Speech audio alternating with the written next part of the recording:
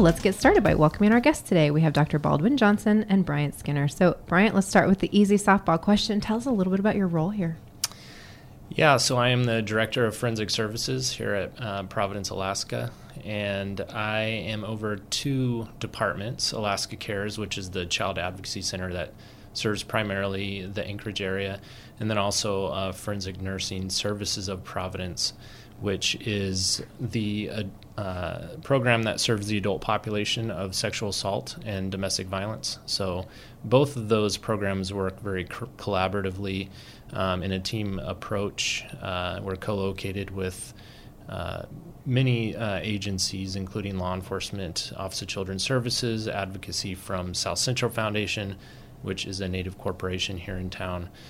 So those are my departments, and my role is really to just provide leadership and direction for the program and make sure that we can keep our doors open. For very important programs. Thank you. Yes. So, Doc, what's your background? What brought you here? I'm the medical director for Alaska Cares. So my background is actually as a family physician. So I did primary care for decades and sort of slipped sideways into doing child abuse work, and that's now what I do full-time. Wow. So you both have mentioned Alaska Cares. Tell me a little bit about what that is. So again, Alaska Cares is the child advocacy center that serves the Anchorage area. We also see complex cases from around the state that are brought in, typically medically complex cases that are brought into one of the local hospitals. So CARES is an acronym for Child Abuse Response and Evaluation Services. And we are, again, a child advocacy center. There's approximately 900 child advocacy centers nationwide. Wow. So most of the major metropolitan areas use that model.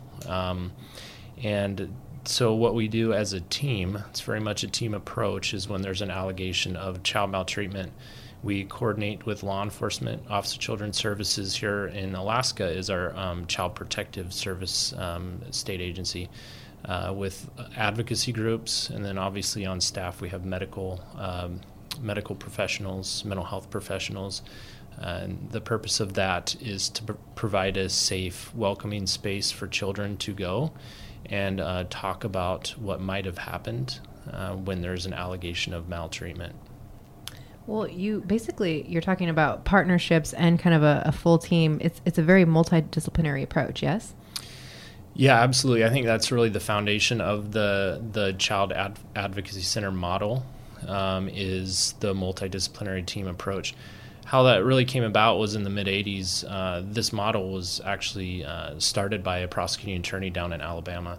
He was seeing cases on the back end when he was prosecuting child abuse cases, and he was finding that children were having to tell their story over and over. Right.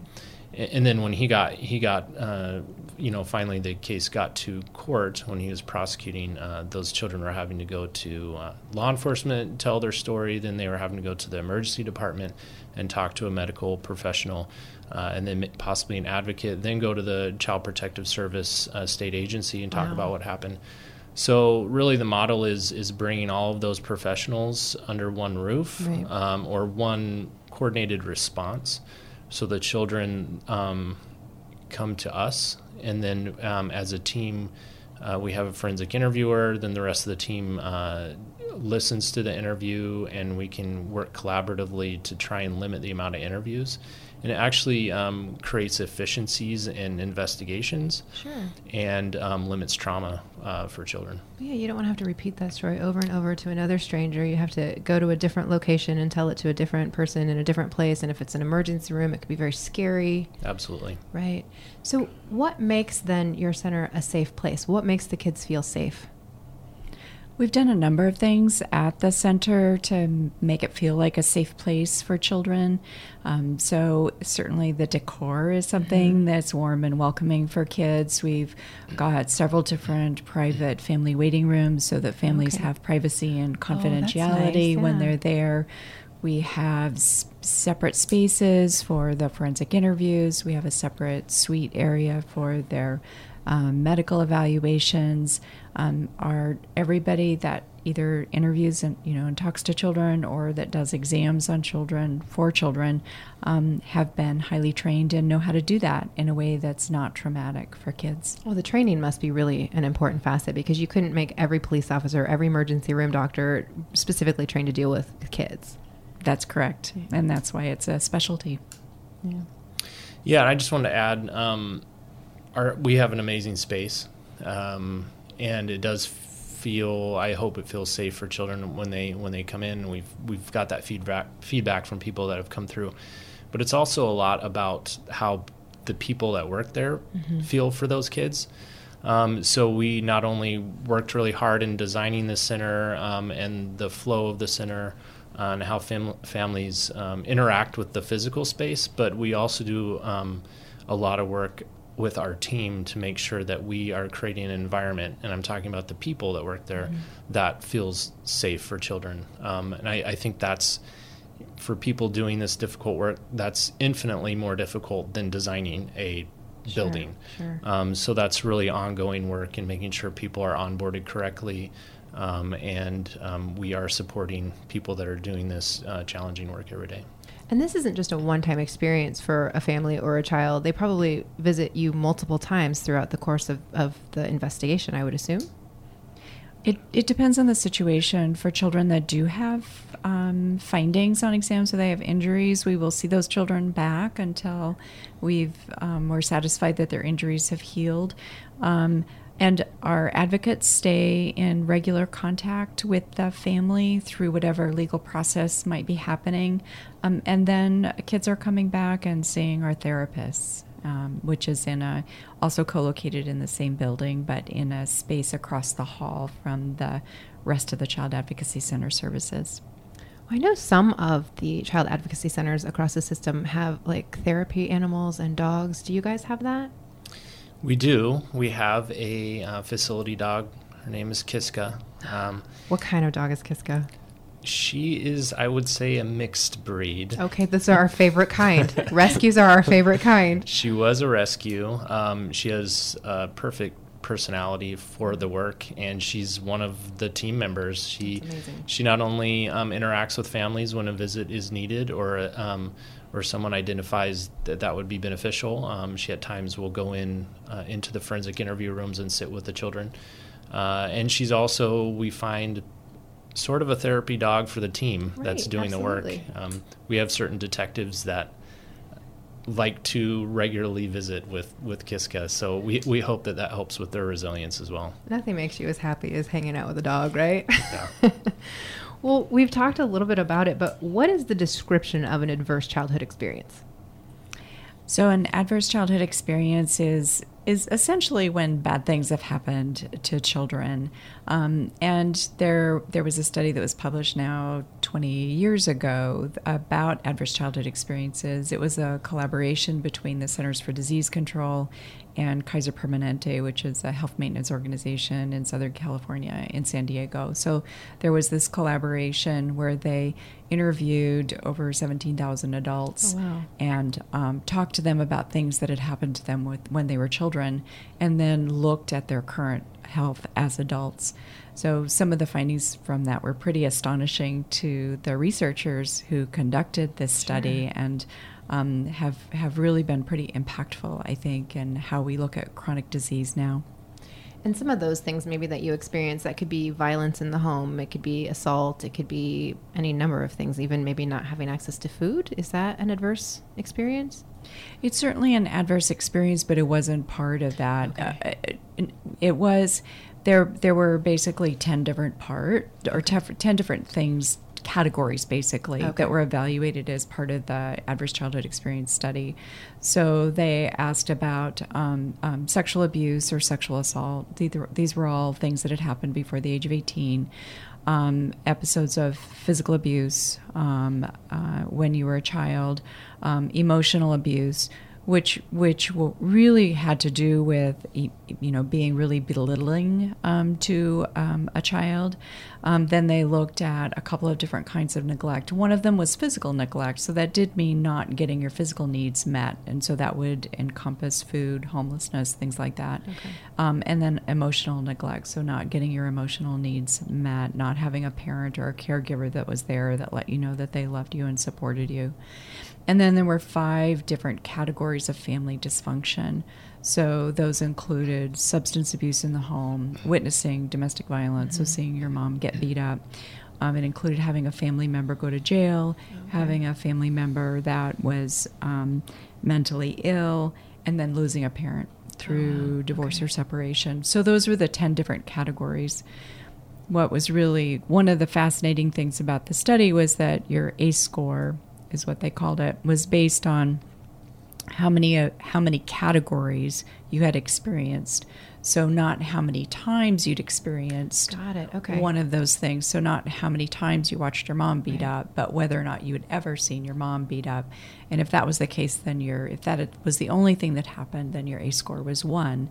If you had witnessed your mom beat up, and you also were sexually abused, and there was substance abuse in your home, and your dad went to jail because he beat up your mom, then your ACE score was 4. Wow. Okay. Well, we're going to take a quick break, and when we come back, we're going to pick up this conversation and talk a little bit about what we learned from the ACE scores. We will be right back.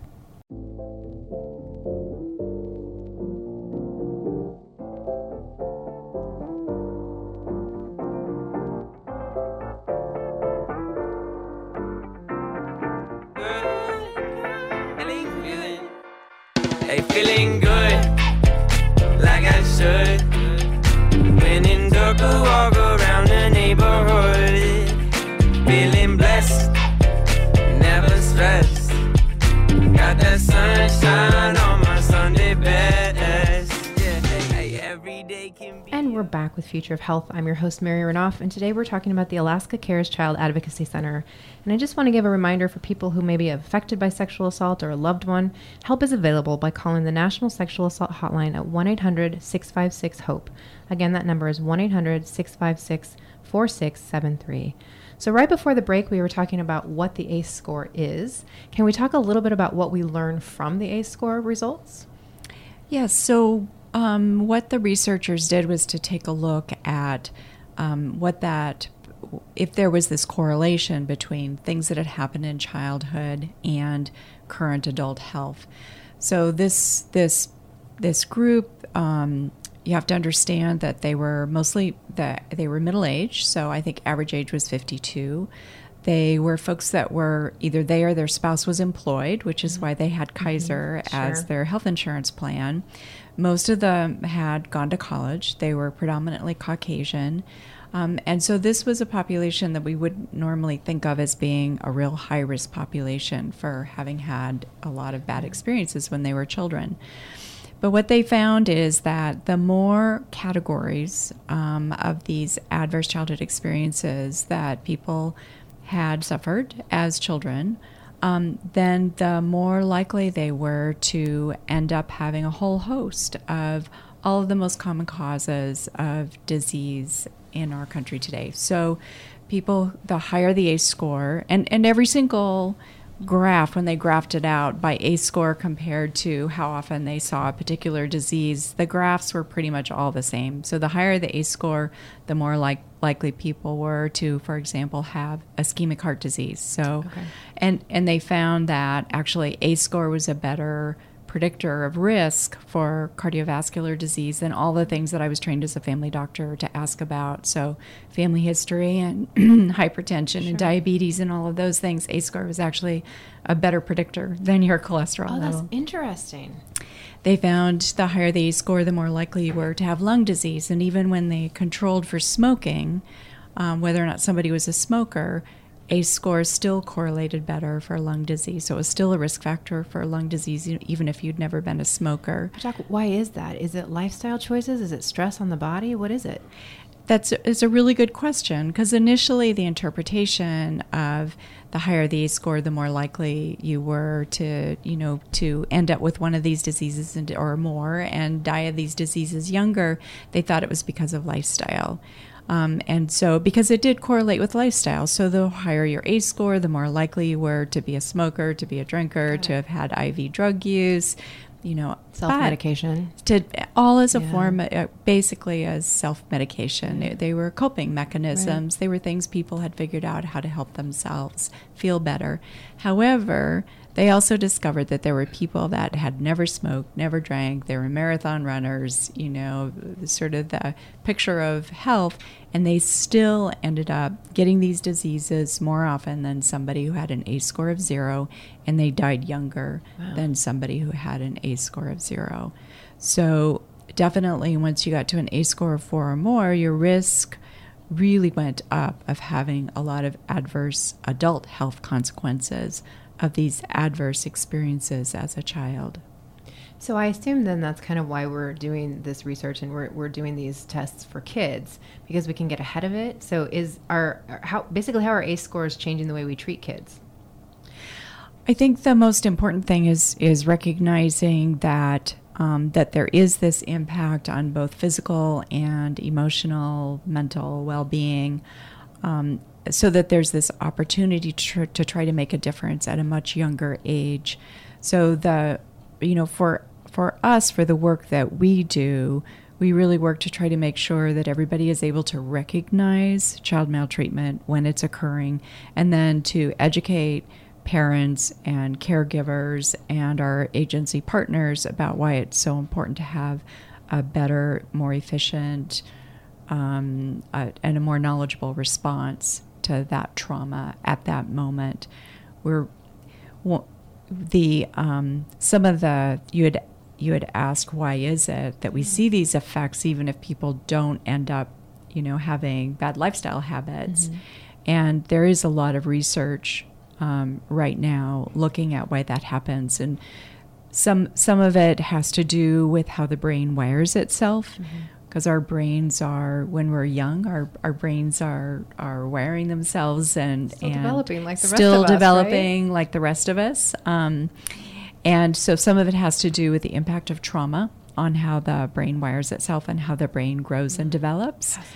Some of it has to do probably with impact on genetics. So there's a field called epigenetics where they look at how genes express themselves or don't. That's a huge area of research right now, and they have discovered that children who experience a lot of trauma do have these epigenetic changes compared to children that have never been maltreated. And so trauma may unmask genes that cause disease, and they have found those kinds of epigenetic changes, and they may mask protective genes that help keep us from getting sick. This is fascinating. I mean, just the way the brain wires itself is a whole nother episode, I think. Well, you guys have talked about kind of the model that you employ, but the child advocacy model is really critical to the work you're doing, right? Yeah, absolutely. I think one of the most challenging things we face is really the Child Advocacy Center, as I see it, is a place of healing that is surrounded by and integrated with systems of judgment. So we are integrated with law enforcement, we're integrated with Child Protective Services, who their job is to make a decision, follow the evidence, and then essentially make a judgment call on how to intervene. For us, it's trying to get those systems to buy into the fact that these are very complex situations involving little human beings and family systems, and that we should really have a response that takes into account a lot of different needs of those individuals and those families, not just the needs of the criminal justice system or the child protective system, but there's mental health needs, there's medical needs. They need to have someone walk with them through these processes, which is our advocacy. So I think bringing that model to these complex situations is very beneficial in helping children start that healing process as early as possible. And you said there's 900 centers around the country. Do they all follow the same model? So all of the centers, or most of them, are under the National Children's Alliance, which is a nonprofit organization out of Washington, D.C. And they do all the research and put all the standards out to the centers that we need to follow. So in general, they do follow the similar models. We are lucky enough to be co-located in the same building as these other agencies. Not all of the centers have that luxury. We believe that would be best practice for these centers so that you can collaborate as much as possible when you're responding to these cases. Great. Well, we have to take another quick break, and when we come back, we're going to continue talking about Alaska Cares Child Advocacy Center.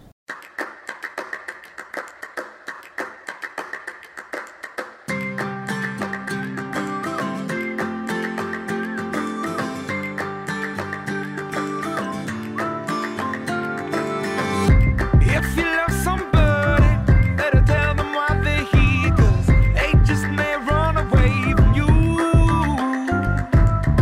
You'll never know quite when, well, then again it just depends on how long the time is left for you. I've had the highest mountains, I've had the deepest river. You can have it all, but life keeps moving. I'll take it in, but don't look down. 'Cause I'm on top of the world, hey. I'm on top of the world, hey. Been waiting on this for a while now.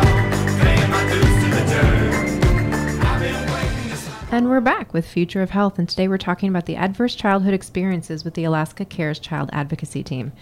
And we've talked about there being other centers. We've talked about the model a little bit, but you guys are maybe not unique, but you have a really great experience in that you're in a medical setting. How does that help the program work for you?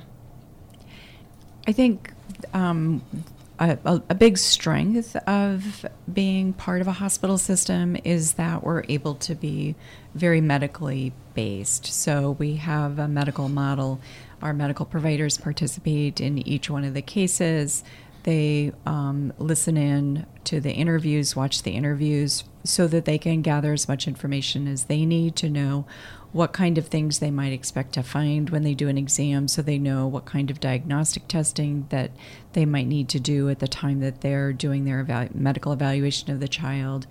And that's quite a luxury because a lot of programs don't have on-site medical, but to be able to integrate that medical piece is really critical.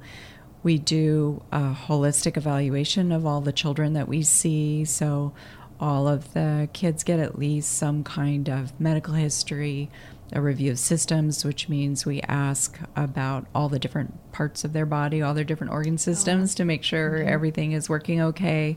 We get their vital signs. Some of the kids don't make any sort of disclosure about abuse, and so they may not need a head-to-toe physical.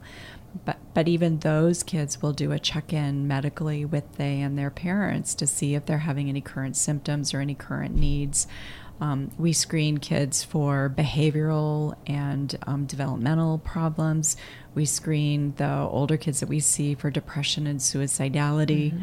For those kids that do make a disclosure, we screen them for symptoms of post-traumatic stress disorder.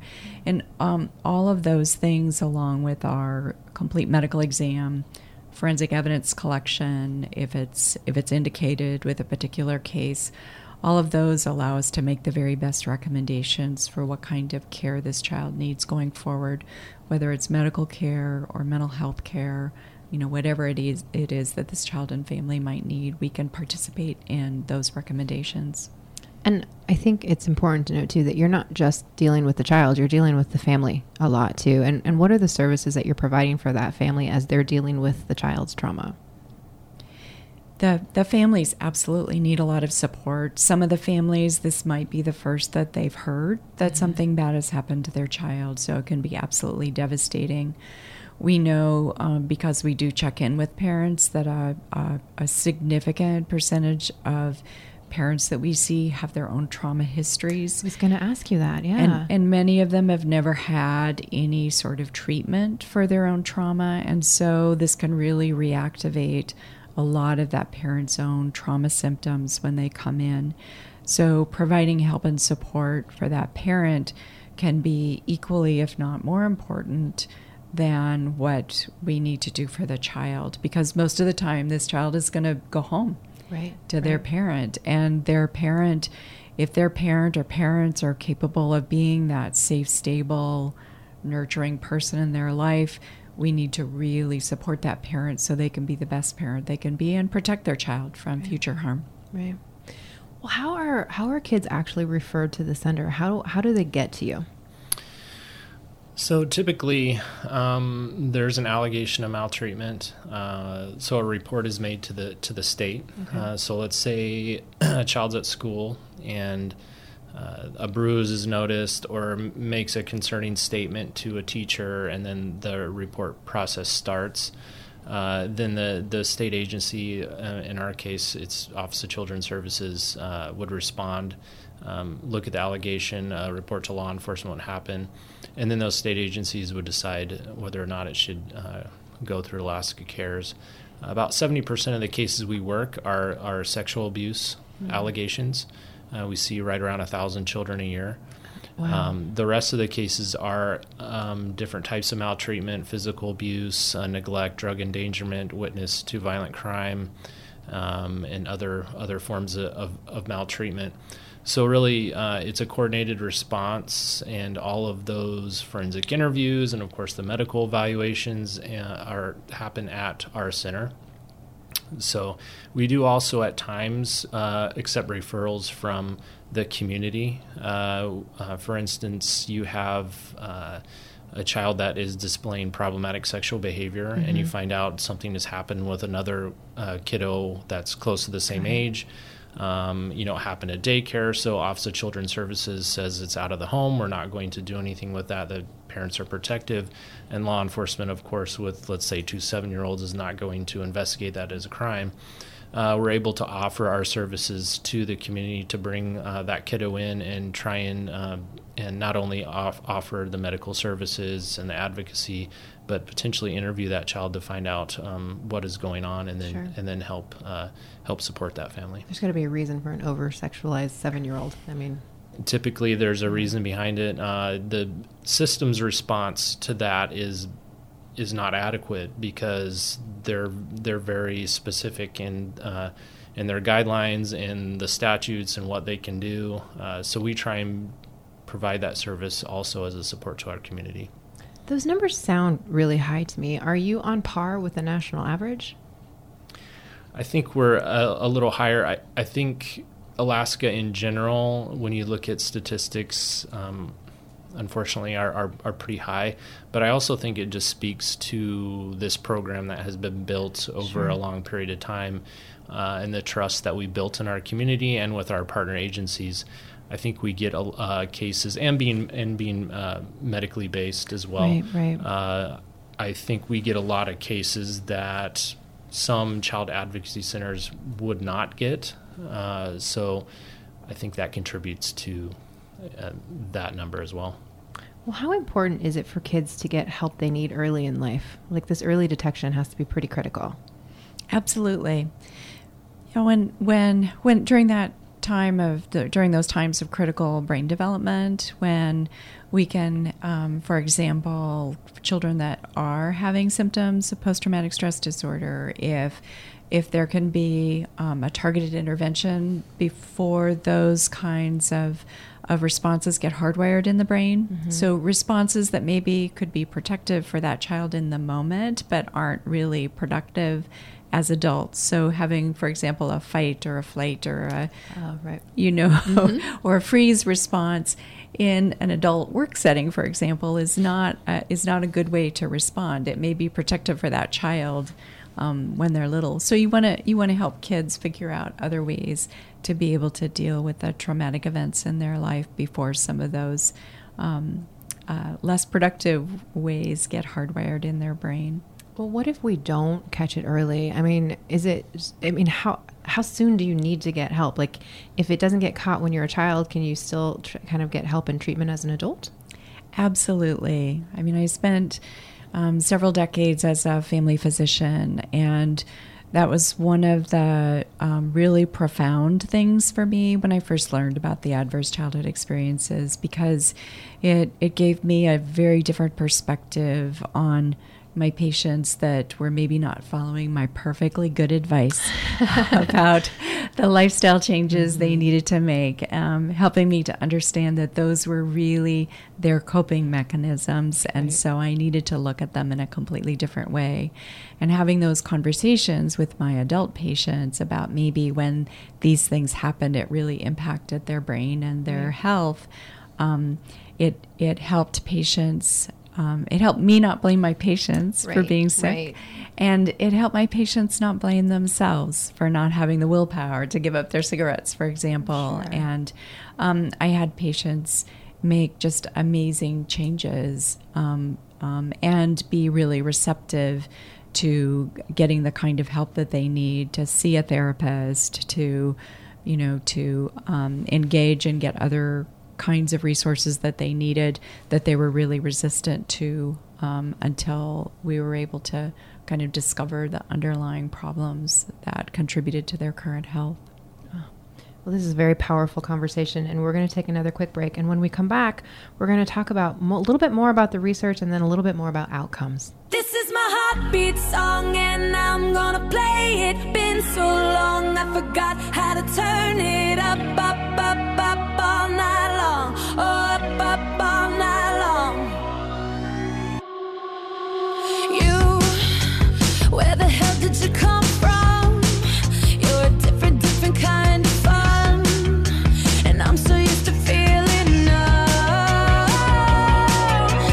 Now I got pins and needles on my tongue, anticipating what's to come, like a finger on a loaded gun. I can feel it rising temperature inside me, haven't felt it for a long time. This is my heartbeat song, and I'm gonna play it. Been so long, I forgot how to turn it up, up, up, up all night long. Oh, up, up all night long. This is my heartbeat song, and I'm gonna play it. Turned it on, but I know you can take it up, up, up, up all night long. Oh, up, up all night long. I wasn't even gonna go out, but I never would have had a doubt if I'd have known where I'd be now. Your hands on my hips and my kiss on your lips, so I could do this for a long time. This is my heartbeat song, and I'm gonna play it. Been so long, I forgot how to turn it up, up, up, up all night long. Oh, up, up all night long. This is my heartbeat song, and I'm gonna play it. Turned it on, but I know you can take it up, up, up, up all night long. Oh, up, up all night long. Until tonight I only dreamed about you. I can't believe I ever breathed without you. Baby, you make me. And we're back with Future of Health. Well, we're talking about the childhood adverse experience situation, and I wanted to ask you, it seems like many children are still really hesitant to discuss abuse. How do you get them to open up about it? Well, yeah, I think it is definitely challenging. We are dealing with complex situations. Majority of this maltreatment and abuse is happening either in the home or the perpetrator is someone close to the child. So there's a lot of emotions that contribute to a child not disclosing. Perpetrators are also very good about grooming the children that they are abusing, and so that they often won't disclose. I think it's important to point out that majority of children either delay their disclosure or people do not disclose about childhood abuse until adulthood. So we talked about our numbers earlier. I don't see those as particularly high because we know that a lot of people don't disclose abuse right until they're adults. So how we help children disclose, the children that come through our doors, is, again, just creating that environment where they feel safe, and try and give them a sense of safety, and just a sense that we believe them, which is sounds simple, but it's really challenging, especially when you're working with multiple agencies. So whatever we can do to make them feel comfortable and talk about what is going on with them, that's our purpose. We actually interviewed a doc one time who said the number one most important thing you can do when a child tells you that they've been assaulted is to believe them. Is that, you would agree with that? Absolutely. I think there's been some research to support that as well, that when children disclose, a lot of times what they'll do is just test the water a little bit, and they won't tell everything because they want to see what's going to happen when they start to tell. And those children that have a supportive response from somebody who says, yes, I believe you, thank you for telling me, that those children will often go on to tell a whole lot more about what they've been experiencing, unlike a child that gets met with, oh no, grandpa would never do that, right, or so-and-so is such a nice person, I can't believe they would ever do that. And people that don't believe their children, or believe the kids that disclose to them, those kids, they don't tell again. I can't tell you how many adult patients that I saw that said that they tried to tell what happened to them. They told once when they were a child and they weren't believed, and they never told again until they were 57 and had diabetes and hypertension and couldn't give up smoking. How horrible to go through something so awful and then to be finally ready to tell and not be believed. It'd be traumatic. How important is it, though, for people outside of the parents, your teachers, your pastors, whatever, to be involved in helping to identify cases? It's absolutely critical. I brought up a scenario where a report came in through the school. They see many kids every single day, and they're seeing this every single day. So anybody in the community, I believe, at least my hope is that they would report what they're seeing. Certainly in the schools, when they see these kiddos and maybe see behaviors that are troubling. Especially as the kids get older, I think oftentimes people see a teenager that's acting out, or a preteen, and they kind of chalk it up to, well, that's just a teenage moodiness, right? And when in really severe cases, I think we need to start with what is possibly going on with this teenager that is causing them to run away or act in this way, rather than start with that's just a teenager being a teenager. I think that's safer for us as a society. It's safe for us to go there because you don't have to look at the possibility of some sort of abuse going on, which in general I think just we don't want to see, or we don't want to talk about, and so sometimes I think we react to those situations in ways that is safer for us emotionally, rather than ask the really difficult questions. What are either some of those questions or some of the signs that maybe parents or the people who are connected with kids should be looking for or should be asking? Yeah, that's a good question. I think any acting out, any certain with younger kids, certain sexualized behaviors. I think anything in school, acting out, like I said, running away for older kids, behavioral problems, severe behavioral problems, and there's probably Dr. Kathy could answer more of that. Yeah, I think major behavior changes, and especially in young kids. So kids that were usually pretty outgoing all of a sudden become, very withdrawn. Kids that were usually pretty happy kids that become depressed. Kids that are starting to self-harm. For example, cutting on themselves. Kids that are regressing in other ways. So, and I wish any of these things were absolutely specific to child abuse. There can be other explanations and other stressful things that happen in kids' life that can make them regress. But for example, kids that were potty trained and now You know, Right, they've been right. potty trained for 4 years, and now they're starting to Bedwetting. have accidents again. You mhm. know, that can potentially be a sign. Kids that have unexplained bruising in places, or injuries in places where kids don't usually get injured, then that should be a red flag Yeah. as well. So Kids with UTIs, I heard that's something that is a red flag. Is that? it's actually kids that might have UTI kind of symptoms, but UTIs in and of themselves are not an indicator. Yeah. Okay. Well, I'm glad we clarified that then. So we've talked about childhood reaction. We've talked about how it impacts your adult, but can you be just as affected by witnessing abuse as by experiencing it yourself? Well, witnessing domestic violence is one of the categories of adverse childhood experiences. So Right, right. absolutely. In regards to resilience, though, how do we develop resilience in young people? I think probably the most important way that kids end up having resilience is having grown-ups in their lives that care for them and nurture them and love them and know that they're going to be there for them no matter what.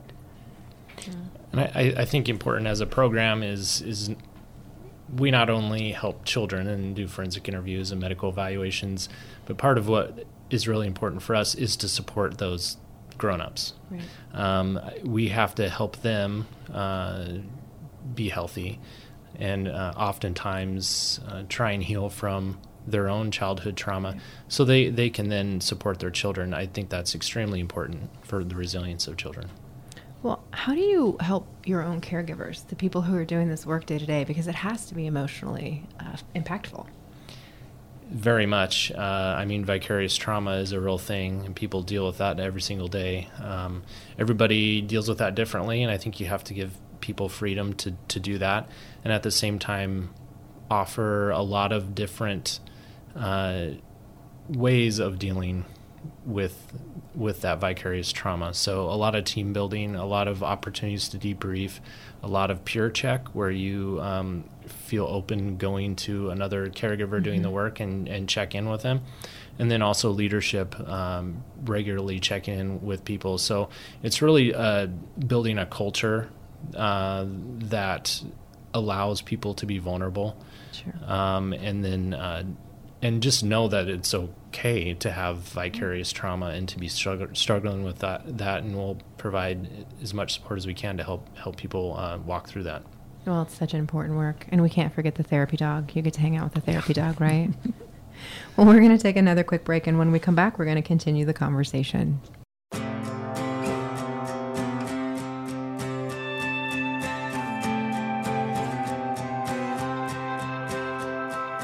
In a time full of war, be peace. In a time full of doubt, just believe. Yeah, there ain't that much difference between you and me. In a time full of war, be peace. In a world full of hate, be a light. When you do somebody wrong, make it right. Don't hide in the dark, you were born to shine. In a world full of hate, be a light.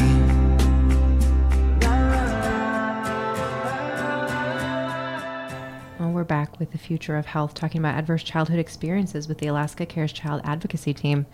So, guys, this work is so important, and I know you've talked to me off air even about how it's taken so long to move the needle forward. How do we make people aware of this? How do we use the research? How do we start the conversation? I do see lots of progress, especially in the last few years. I just remember being really frustrated when this research was first published, thinking, oh, this is the biggest thing, in probably 100 years since penicillin. It's going to make a huge difference. It's going to make a huge difference in our understanding of chronic disease and how we address that. And it has taken years and years and years before people have really started having these open conversations because they're hard. Who wants to think about people doing bad things to children? Who wants to talk about that? Who wants to think that it could possibly be happening? So it has been, really challenging for the word to get out. But people are having those conversations. We've had a number of screenings. Providence has sponsored a number of screenings of this movie that talks about resilience and talks about adverse childhood experiences. And I think that's really helped in the community to increase the conversation. And then a lot of people who are doing this work, whether it's in prevention work or this intervention treatment kind of work like we're engaged in, are having these conversations. The schools are starting to talk about it. You know, the Division of Juvenile Justice is talking about it. The Office of Children's Services is talking about it. So really people are having these conversations around the state now and around the country. Is this a movie we can see or we can find? Yes. What is it? It's called Resilience. Oh, Yeah. okay. We're Yeah, gonna so go we've look for had, it. 5, 6 screenings. Yes. And the majority of them have been sold out, over 400 people. So I think the communities are engaged in this conversation and want to learn more about how we can better address this problem. Even though it is a difficult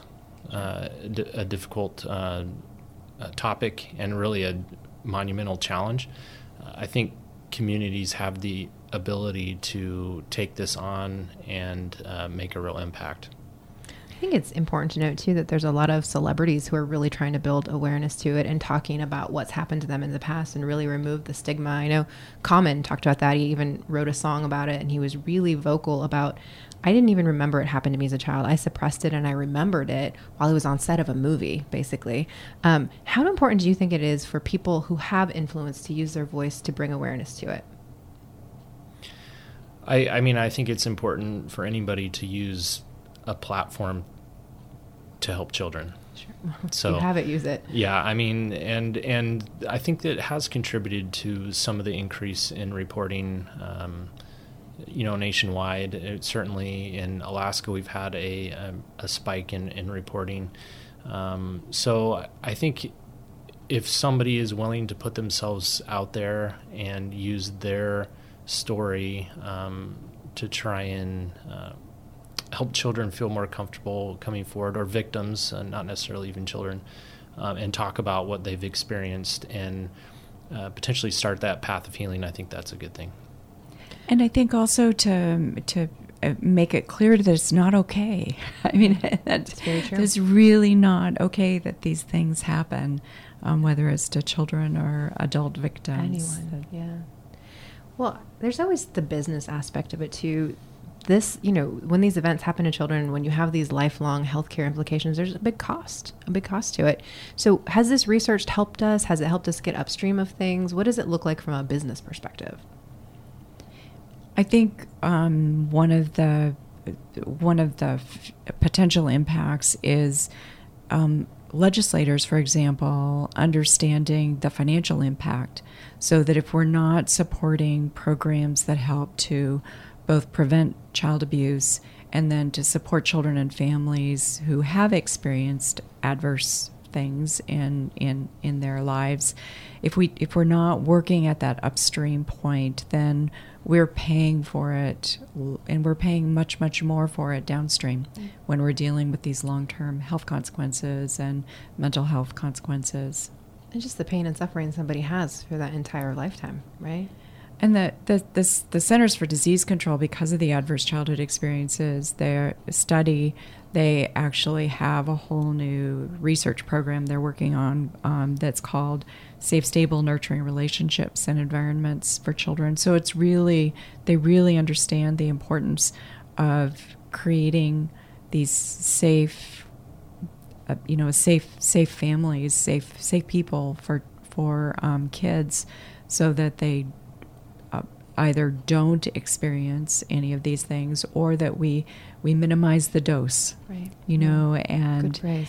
And so, and then that they have resilience, going into. I wish we could protect kids from every single bad thing that they might experience in their lives, and I know realistically we can't. So we want them to face whatever it is as strong as they can be. Absolutely. Well, this is great work that you guys do. Who funds it? Well, Providence, Alaska is very supportive of our program. Child abuse response work does not in itself create a lot of revenue. Right.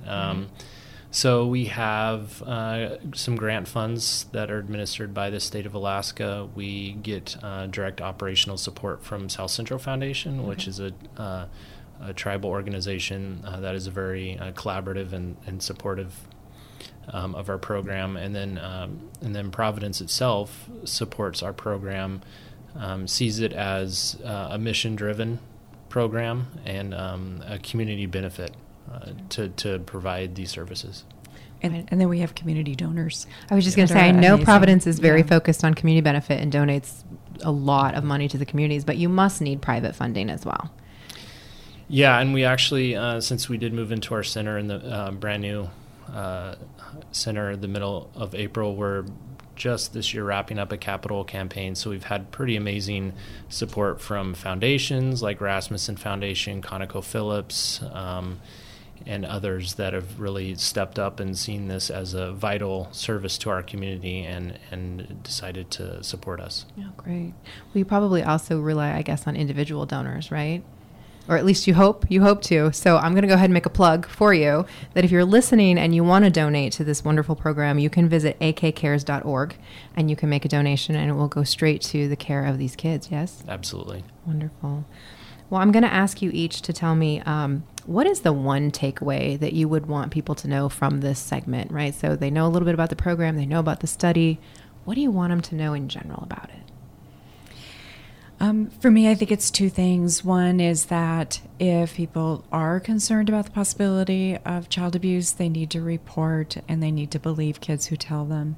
And then the second thing is that it doesn't matter if you're a child or an adult. I think there's always reason for hope. There's always the opportunity to get whatever help you need so that you can start that healing journey at any point in your life. Well, you said it's important to report it. Where do people go to report? Here in the state of Alaska, it's to the Office of Children's Services. Okay.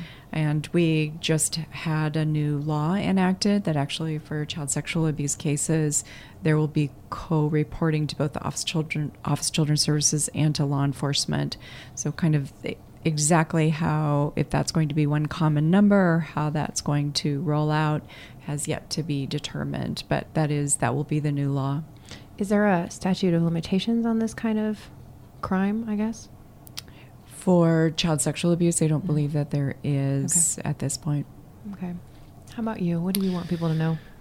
So certainly echo Dr. Kathy in terms of just there being hope. I know this is a very challenging discussion and social problem that we face, but if with early intervention and the proper response, there is hope for these children and even adults to get help and start the healing process. Also for communities, many communities, majority of communities have child advocacy centers present. So I think it's important for people to engage with those programs. We very much believe strongly in that model, a model of collaboration and multidisciplinary team response.